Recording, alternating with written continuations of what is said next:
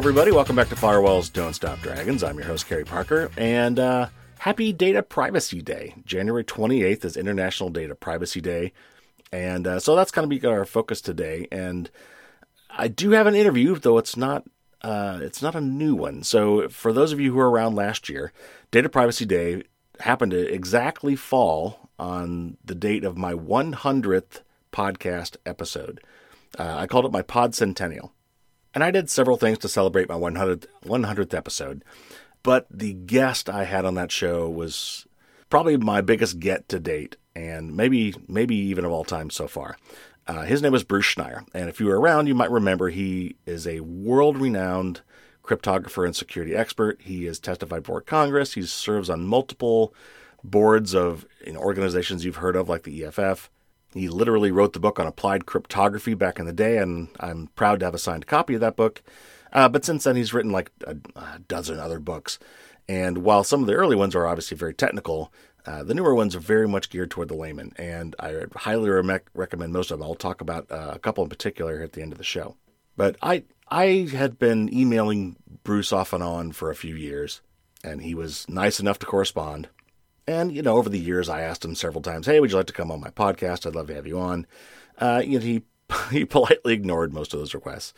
And as the 100th episode approached, I thought, there's just nobody better that I could get for my big celebration episode than to get Bruce Schneier. And so I appealed to him one last time. I said, hey, Bruce, if you're going to do this ever, this is the one to do. And he very, very graciously agreed after much browbeating to become my guest. And it was really a wonderful interview. So for Data Privacy Day, I'm going to replay that interview for you. It's very, very relevant still today, which I guess on one hand, that's bad because a lot of things we talked about have not changed since then. But he talks, we talk about why people don't seem to care about privacy, why, regulation is going to be required, even though so many people just hate the word regulation. We're going to talk about that. We talk about the power imbalance brought about by, all this data and how it could be used against us, both by the government and by corporations, and just more and more. It was just a great interview. And so even if you heard it last year, I would recommend you listen to it again. I just listened to it again. There were things in there that I had forgotten as well. Bruce is a really great speaker, and he does such a good job of explaining things. So that will be coming up today for our interview. Also, after the interview, since this is Data Privacy Day, I will walk through a few different privacy items for you. And for the tip of the week, I'll basically end up pointing you to my blog, which has a really exhaustive list of privacy checklist, things that you can be doing to enhance your privacy. So stay tuned for that at the end of the episode. But now, let's get into our re-airing of my wonderful interview with Bruce Schneier.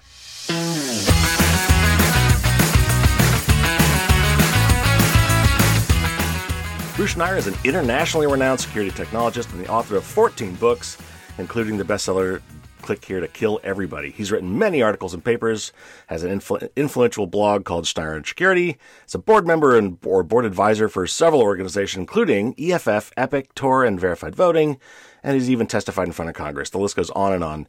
I have been dying to interview you since day one on this show, and you've graciously agreed to come speak to our audience on our Pod Centennial episode. Bruce, thanks so much for coming. Welcome to the show.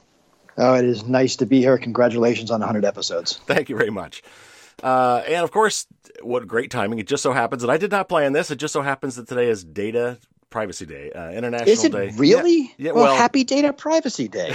Yeah, January 28th. So what, to celebrate, we should not go on Facebook or something? Yeah, we'll talk about that.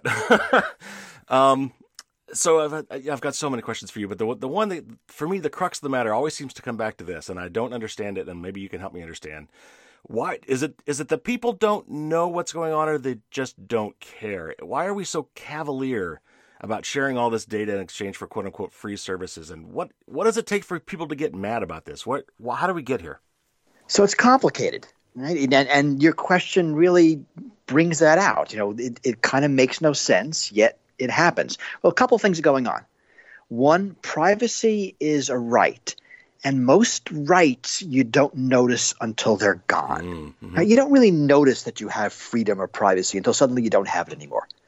So it's really hard to proactively take steps when you don't really understand what the lack of the thing means. Mm-hmm. And that makes it difficult. The second is that these services are designed to make people not think of these things. Mm-hmm. So when you go on Facebook, you don't think about privacy. You think about talking to your friends. When you pick up your cell phone, you don't think, I'm going to put my tracking device in my pocket today, right? You think, I need to make and receive calls and get my messages and email. So the things we want are very real and very visceral. And the things that it costs us to get them, the privacy, is very abstract, right? And it's not salient. Yeah. So it's not that, you ask people rationally, what do you value? People value their privacy again and again and again.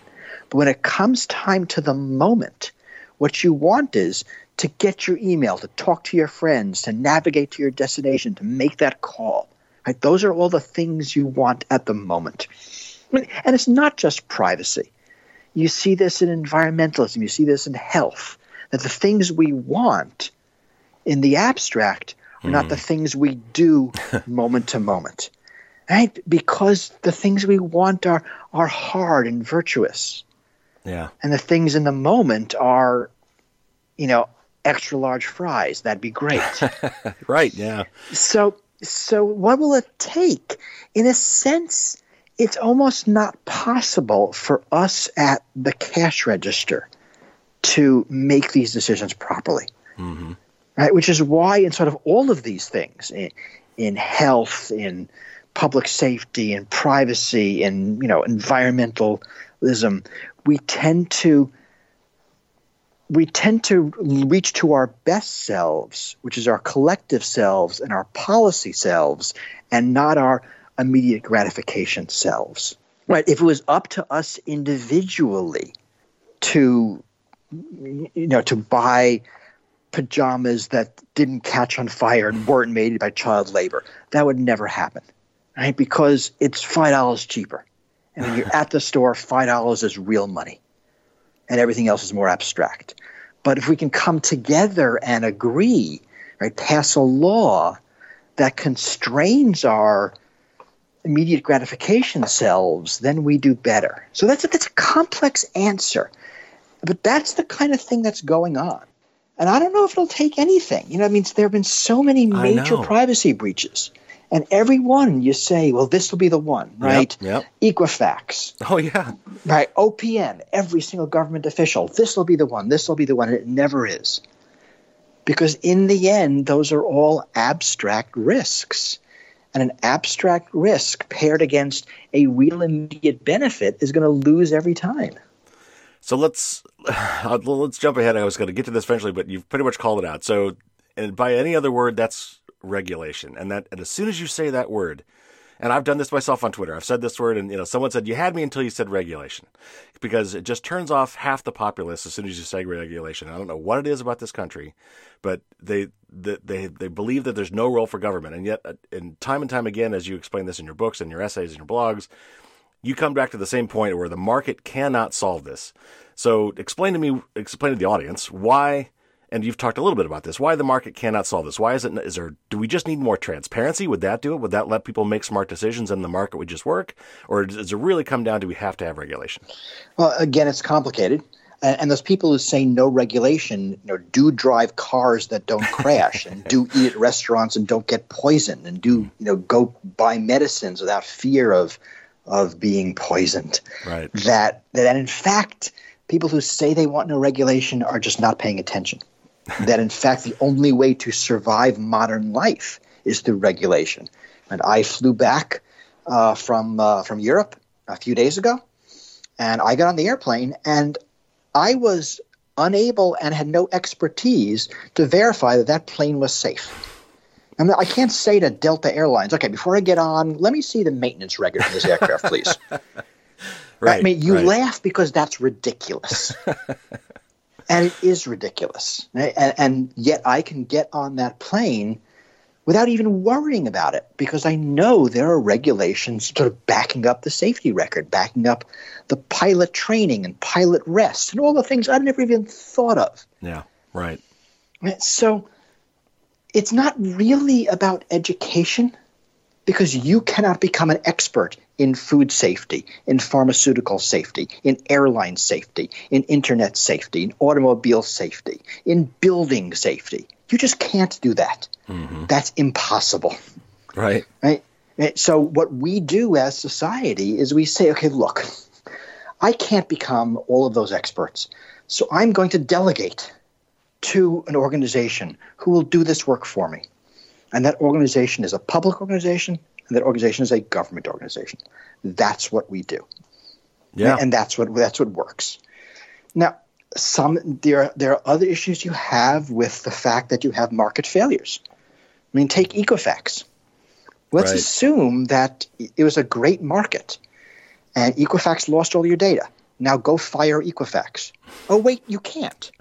Right? You're not their customer. Right. You have no actual business relationship with them. So what could possibly the market do? The market rewards, right, cheap information about you sold to third parties without your knowledge or consent.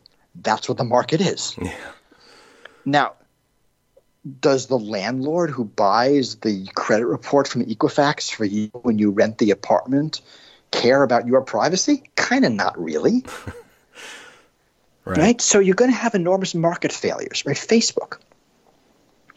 And Facebook is a monopoly. Yeah.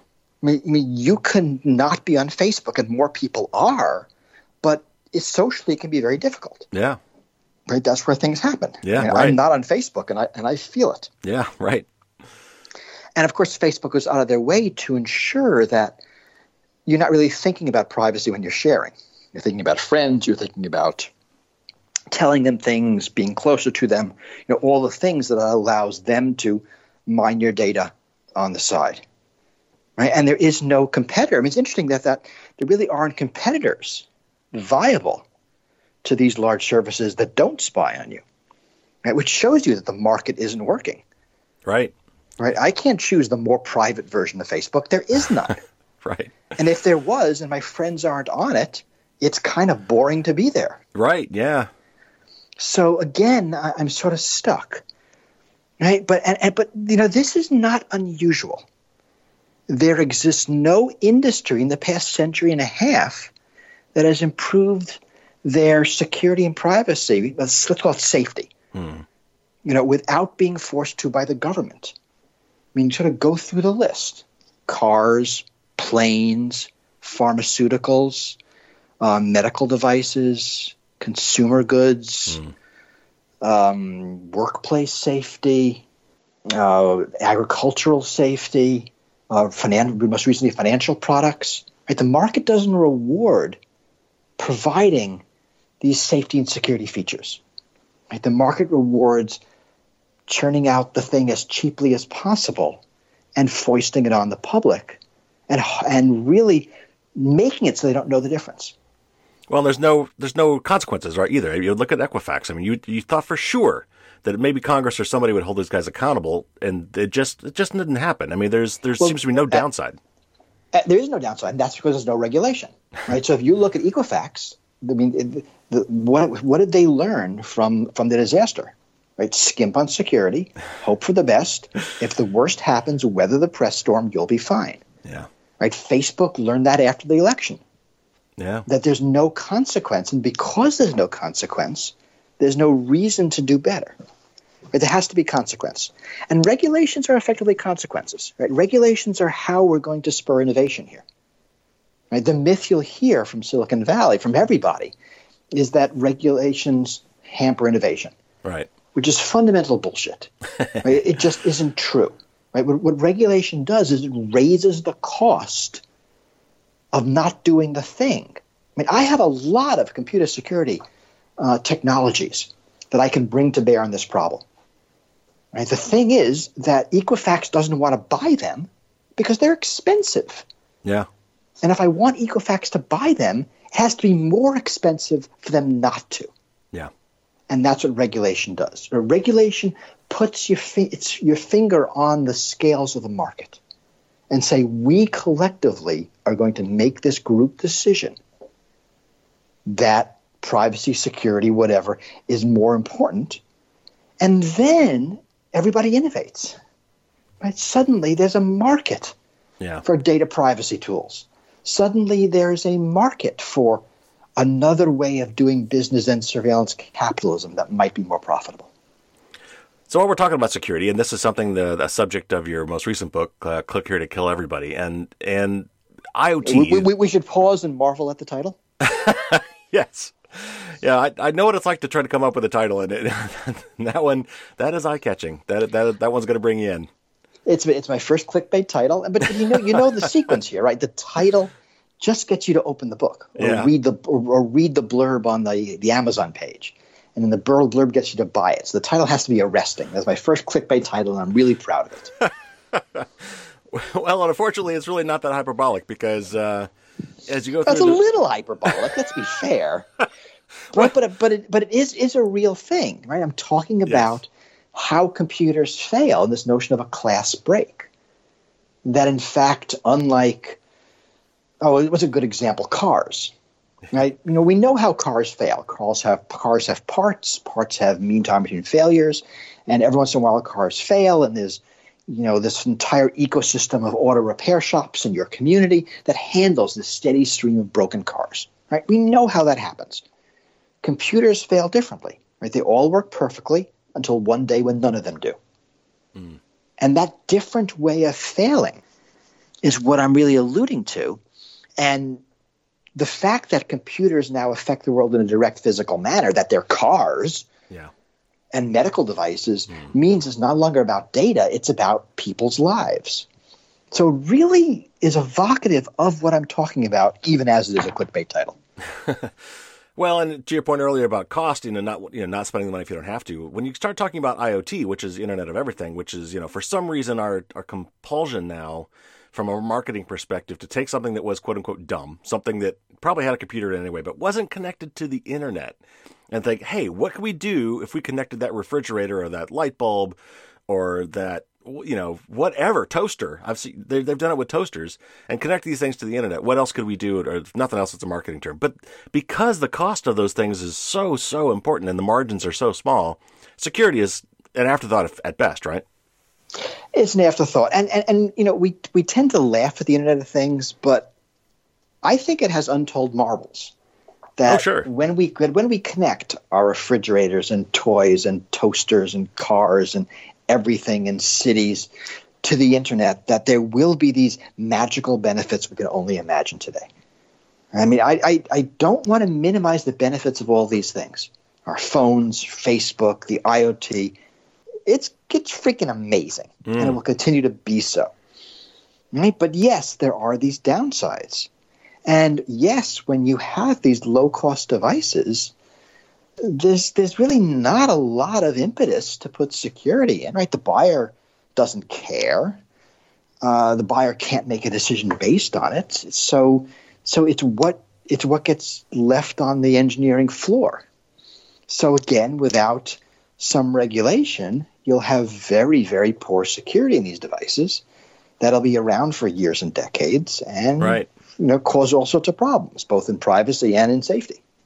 Well, and there are even indirect costs because, like the Mirai botnet, there was these devices, when unsecured and when connected to the public internet, are vulnerable, and the hackers know this. And there's even search engines for these devices that Shodan that allow them to find and compromise these devices. And even though it's not affecting you directly, these things are being co-opted into this zombie army to have real world effects on things we do care about, like dying DNS. So it's more than just direct. And the Mirai botnet is a good example of a bunch of things we're talking about. So here it is. These are vulnerabilities in interconnected devices, particularly webcams and digital video recorders, and I think some routers.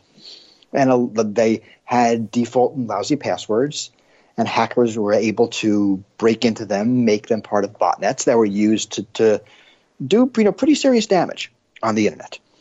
Okay, so a couple of things. Let's say your DVR at home is part of that botnet. You have no way of knowing. There's no light that goes on saying, bling, I'm on a botnet. It still works as a DVR. Right. And kind of you don't care. Right. It still works as a DVR.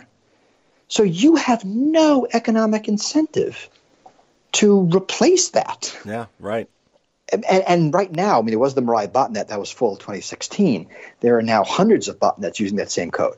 Yep. So it is likely that your DVR is still part of or several botnets because of that vulnerability. And you're going to keep that in your living room for another decade, right? Having no idea. And then when you buy a replacement, you're not going to see a label that says, botnet free. Right. You could very well buy another insecure. Yeah. Right? So here the market's not going to fix this.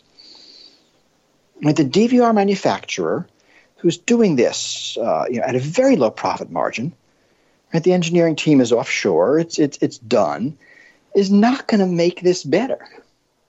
Because he has no economic incentive to do anything except give you a box that works at as cheap a price as possible. Right. All right, so let's talk a little bit about data sharing or data oversharing, maybe. And for me, there's at least two aspects. There's active data sharing and there's what I'll call passive. So when we go on Facebook or Instagram or Twitter and we consciously share photos, political views, we even give our DNA away just to find out what our ancestry is. This is, at least you can say that was a conscious thing we did. Maybe we don't understand fully the consequences, but then. To me, like the classic iceberg metaphor, there's this passive layer, where we have this data, we generate tons of data exhaust constantly, leave digital footprints everywhere. That to me is more of a passive thing. And I think that's probably the area where a lot of people get real fuzzy or maybe don't even think about it. So help our audience understand, what we're doing just by existing in our digital world today that we're maybe not conscious of. So this is actually, nice because it's that difference between data and metadata. Which sort of came as the public view in 2014 after the Snowden revelations. So basically, every time you interact with a computer, it produces data about that interaction. Right? So if you make a cell phone call, if you walk by a camera on the street, if you use an ATM machine, all of these things produce data about what happened. Now that's been true since forever. Right? Computers do that. But until recently, most of that data was thrown away because data storage was expensive, data processing was expensive, data transfer was expensive. Now all of that is cheap.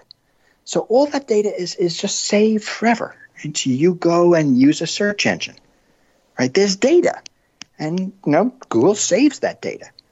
You use a credit card. There's data. You use a cell phone.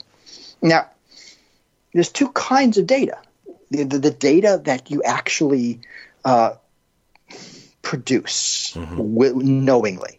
So, we are talking on Skype, right? So the data is the conversation between us, right, that we are willingly producing. If I go to a search engine, the thing I type in, the results I get back, right? The email I type, the Facebook post I type. Then there's metadata, which is really data about data. The data the system needs to operate. So if in order for this Skype call to happen, the metadata is my ID, your ID, information about your computer, my computer, the date, the time, IP addresses. Right? When I make a phone call, it's my cell phone, your cell phone, our location data, right? Which cell we're in. The duration of the call. You can think about that for all sorts of things. That's the data that we inadvertently give away. Right? When I walk around with my cell phone, data about where I am is generated constantly. Right? It has to be. Otherwise, the phone can't ring. Right, yeah. Right? I was in Munich a few days ago. I'm sorry, not Munich. I was in Warsaw. And if the phone system didn't know it was in Warsaw, people couldn't call me. The fact that the phone works means the system knows where I am. Right, yeah. And that's metadata. And that makes the phone a perfect tracking device. Right? So when you type something into to Google or Facebook or any other website, you have a typing pattern, right? How fast you type, how fast you move the letters. That's metadata. And that could be used for authentication. And that could be saved and collected. And really, we're at the point where all of this data and metadata can be collected and saved forever. Yeah. Because the cost of data storage, of data transport and data processing has dropped so cheap that it's basically free. So in all of this data, and especially metadata, that companies used to throw away, now they save. Because it's easier to save it all than to figure out what you should save. So that leads to my next question. This is a topic that you've brought up, or an angle to this you brought up that I haven't seen often referred to elsewhere. Maybe I'm just reading the wrong things. But the power imbalances that are generated by this data collection, not only by corporations but by governments, and how that affects your life in ways that most people probably don't understand until maybe they run afoul of it. So talk a little bit to me about how the power imbalances grow with this and why that's such an important aspect to this. Well, data is effectively power, right? You have data about someone, you have some power over them. It might be minimal, it might not be useful, but that's kind of what's going on. And the reason companies like Facebook and Google are so powerful is because they have so much data and they can do things with it. So it's not the same for you to have data about Facebook employees and they have data about you. That who they are and their position makes them a more powerful agent. And this is also true for governments. And if the police have data about you, they can use it in certain ways. Right? If you get stopped by the police and they want to see your ID, if you say, "Well, show me yours first," it doesn't It doesn't equalize it. Right? You laugh because what I said was absurd. That it doesn't make the interaction equal. Right? I showed you my ID. Now you show me yours. Well, no, because it's the police. Right. They can do more with it.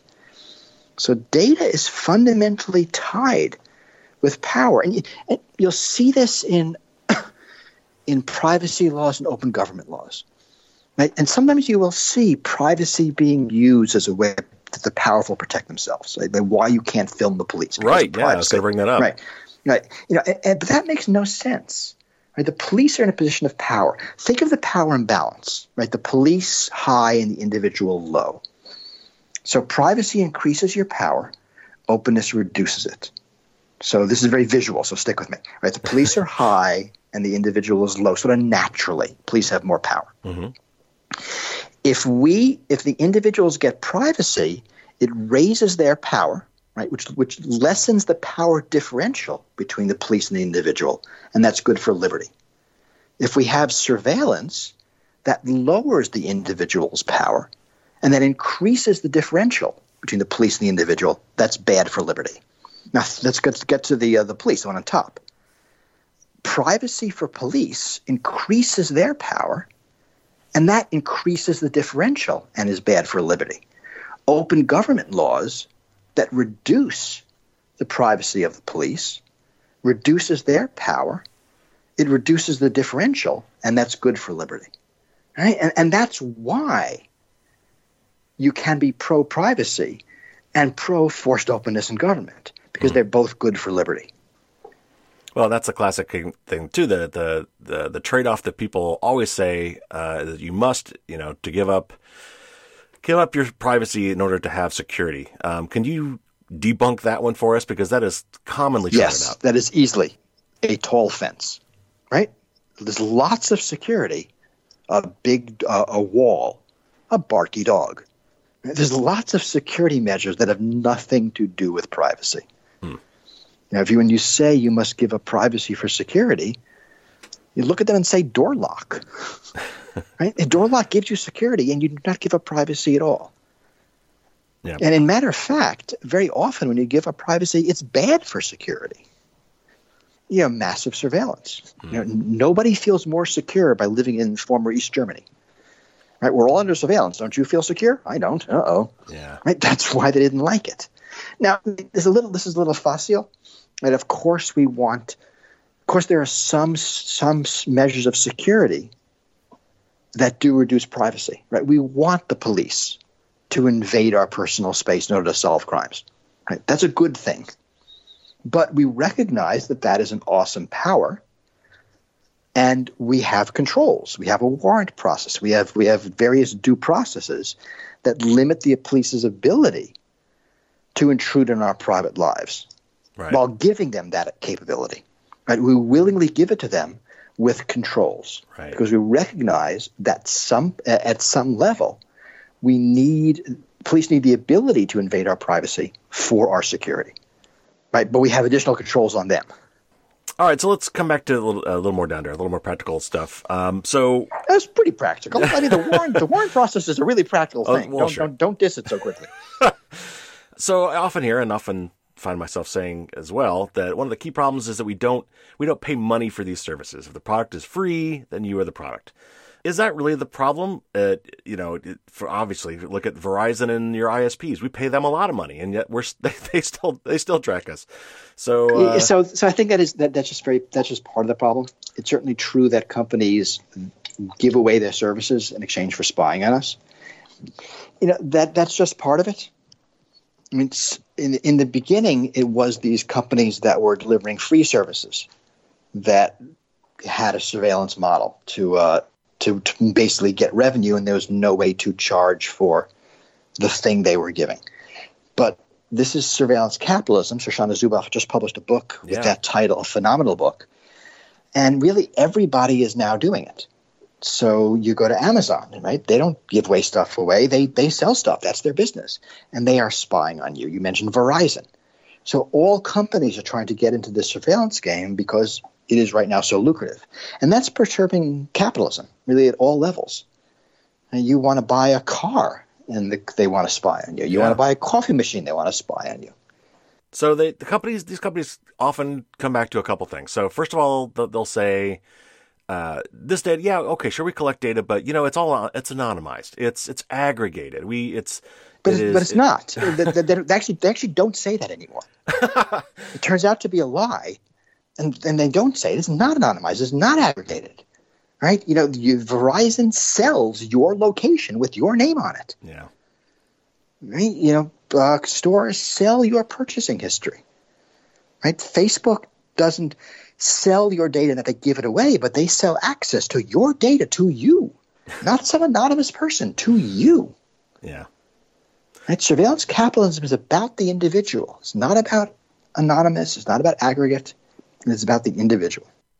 Well, of course, the other thing they say is, well, you clicked the service agreement. You agreed to everything that we're doing. And I found this thing the other day, which is just wonderful. It was some artist named Dimi Yarovinsky, and he had this thing called I Agree. And he took the largest social media companies and printed out on regular font all of their terms of service and ran them end to end. And you actually visually see how long these things are. And the winner, I think, was Instagram at like 17,000 words, which he estimated would take an average individual 86 minutes to read. So, I mean, but they claim, well, look, you clicked, you agree. If you didn't read it, that's not my fault.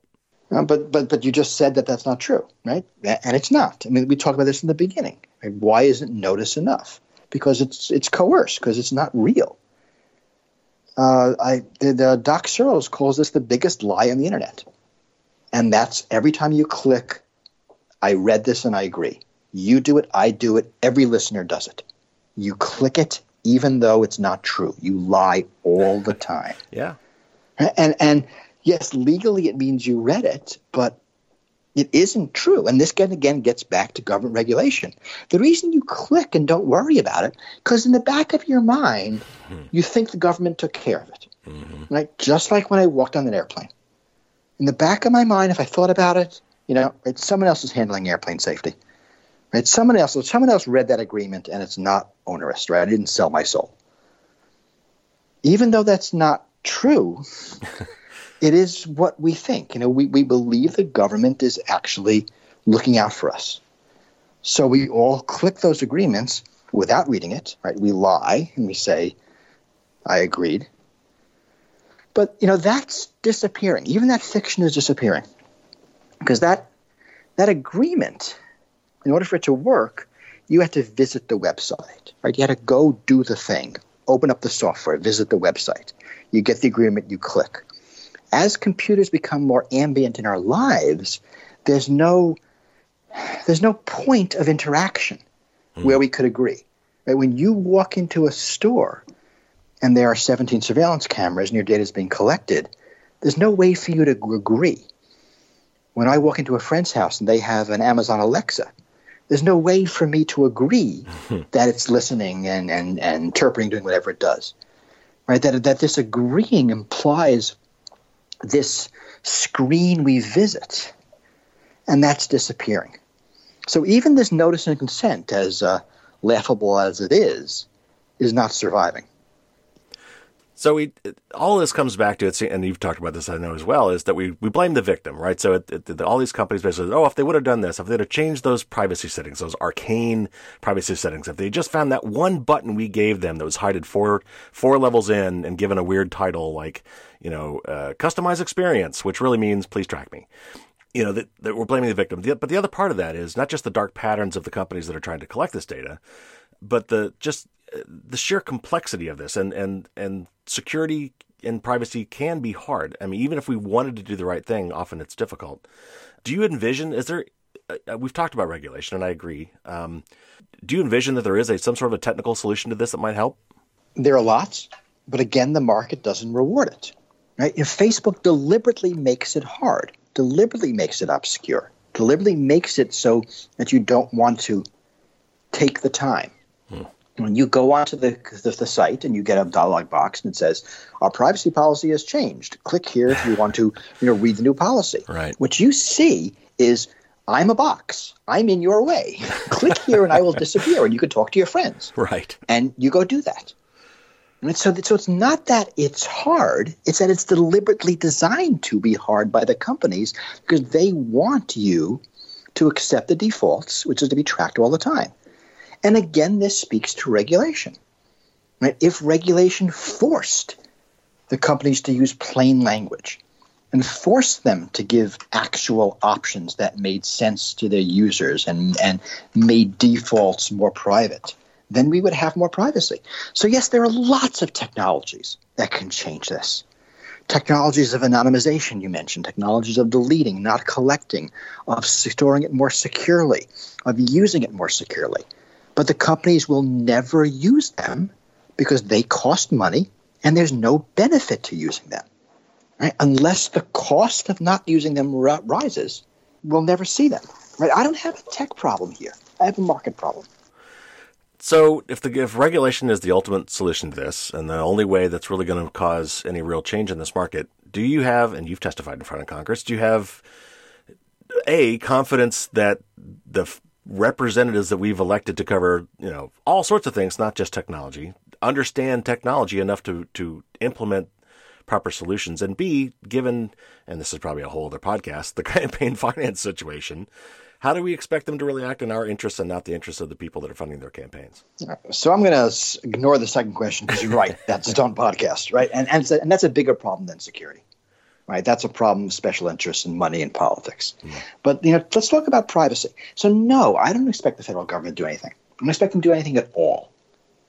So what I'm really looking for here are other groups that can take the lead. Europe. Right? Mm-hmm. Europe is the regulatory superpower on the planet.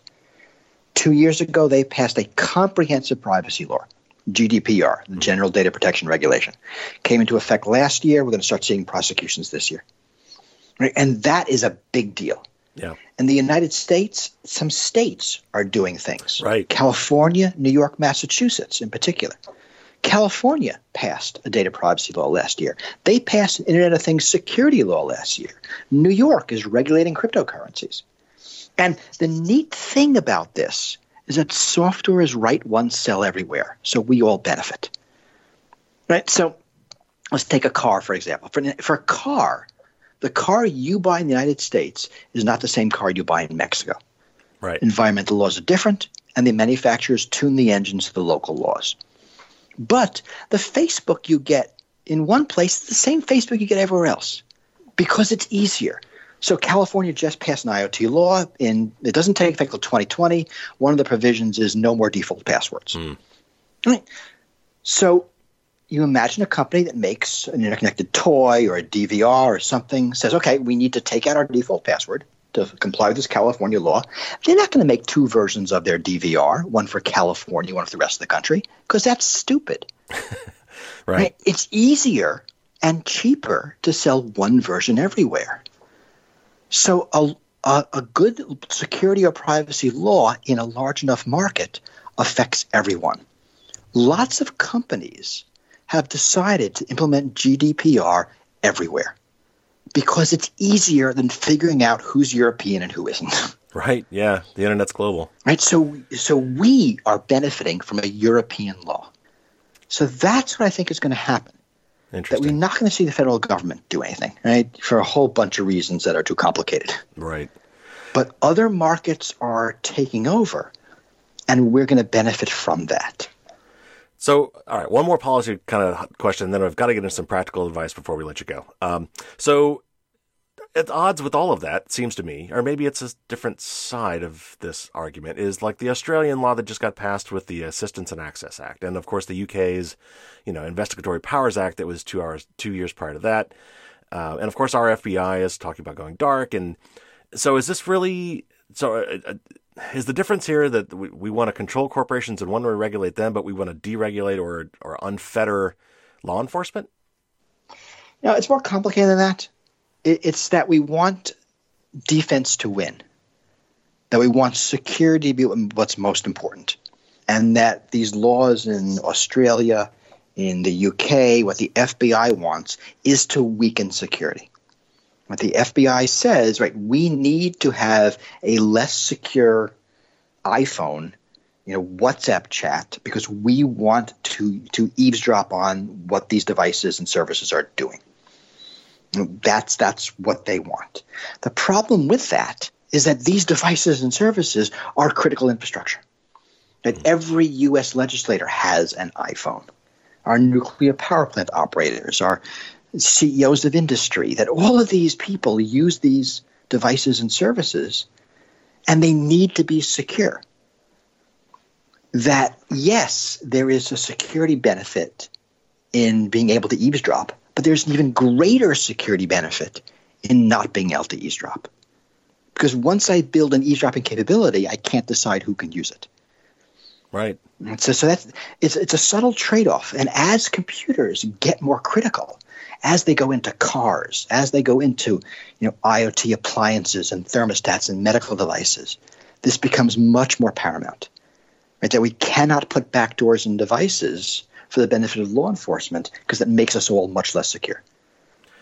All right. So I always like to give my audience practical advice and things that they can actually go and do.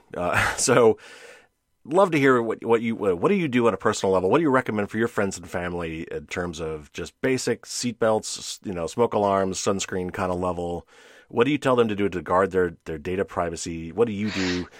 And the sad thing is there's not a lot you can do. Because the data is not in your hands. Your data is at Facebook, at Google, at Equifax. So in the wake of the Equifax breach, what's my advice? Don't have a credit card. Don't have a credit rating. Never buy anything ever from anybody. Right? It's stupid advice. Don't have a cell phone. Don't have an email address. This is stupid advice. You can't live in the 21st century without these things. And there's things you can do around the edges. None of it's new. Have a good antivirus. Be careful about attachments. But in the end, your data is not controlled by you. This is not a problem that you can solve, other than by not engaging, which is not really an option. If you really care about this, you must get involved at the policy level. Right? Make this an issue. This was not an issue in the last election, or actually in the election. It needs to be. For sure. So other than, the standard call your representative or maybe donate some money, is there anything else from a personal level that, I guess we can, hold these guys' feet to the fire at the town halls, ask them these kind of questions? And yeah, it's politics, and politics is complicated, and politics is pretty dysfunctional right now. But it really is where we have the power. And until this becomes an issue, it's not going to get solved. My fear is that it's going to become a public safety issue. That in fact it will take a click here to kill everybody moment, where someone crashes all the cars, or I guess more realistically all the cars of one make and one model year, for Congress to say, my God, something must be done. But that's the kind of environment we're in. Yeah, I worry that the next thing is going to be another terrorist attack, and the pendulum's going to go the other way. Yeah, I worry about that too. It won't be cyber terrorism. That's largely a media myth. But yes, if there is another terrorist attack with with a reasonable death toll and a demographic of an attacker that we can demonize, so it can't be like a right-wing terrorist, has to be a Muslim terrorist. Mm-hmm. That yes, I think we'll lose a lot of our freedoms and privacy we wanted them. All right. Well, I can't let this go on a downer note. So give us some hope. What do we? Give us something to smile about. What are the options here that we can really look forward to? How's this going to come out? So I think we're going to actually solve this. I mean, I don't see the end of our society here. I think we will figure it out, and we will emerge from this more secure, with more security and more privacy. I think it'll take a lot of ups and downs. I mean, the near term is going to be rocky, but long term we'll figure this out. And my belief is surveillance capitalism will one day be an illegal business model. Mm-hmm. And we'll look back at it like we look back at, child labor. Mm-hmm. What do you mean you took small children and put them up chimneys to clean them? That's immoral. And we'll look at this sort of thing in much the same way. And we will figure out, better business models and what market economies look like in the information age in ways that are moral. I think we'll figure this out. Well, I certainly hope you're right. And thank you so much again for coming on and talking to the audience. And it's been wonderful having you on the show, Bruce. And good luck to all you're doing, and keep doing all you're doing, because you're making a big difference out there too. Well, thank you very much.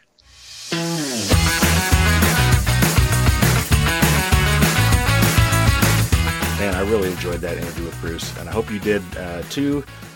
Maybe again for the second time if you were around last year when we did it the first time. But he's such a good person to talk to about these things, really kind of grounding all these discussions in language that makes a lot of sense, and it really brings it home of why we need some form of regulation. How without the government unfortunately stepping in, these things are just not going to happen naturally. The market just won't support these sorts of things because it costs money, and the average consumer either doesn't care or doesn't know how to evaluate the relative privacy or security of different products. So for the tip of the week, what I'm going to do basically is refer you to my blog, the firewallsdon'tstopdragons.com. If you look there and find my Data Privacy Day 2020 entry, it talks a little bit about why privacy is important. And if you want to skip that, you can just go to the bottom. At the very bottom, there's a link to my ongoing updated privacy checklist. And instead of writing a new article every single year, what I basically do is keep this privacy checklist up to date. So this is something you might actually want to bookmark for future reference. It's just chock full of different things you could be doing, many of which are free, to enhance your privacy. It talks about what the most private browser is and what plugins you can use on your browser to help protect your privacy. It talks about VPNs and choosing a privacy-respecting DNS service. It talks about encrypted messaging services and secure email services, how to find all the settings on your social media and other applications to dial up your privacy.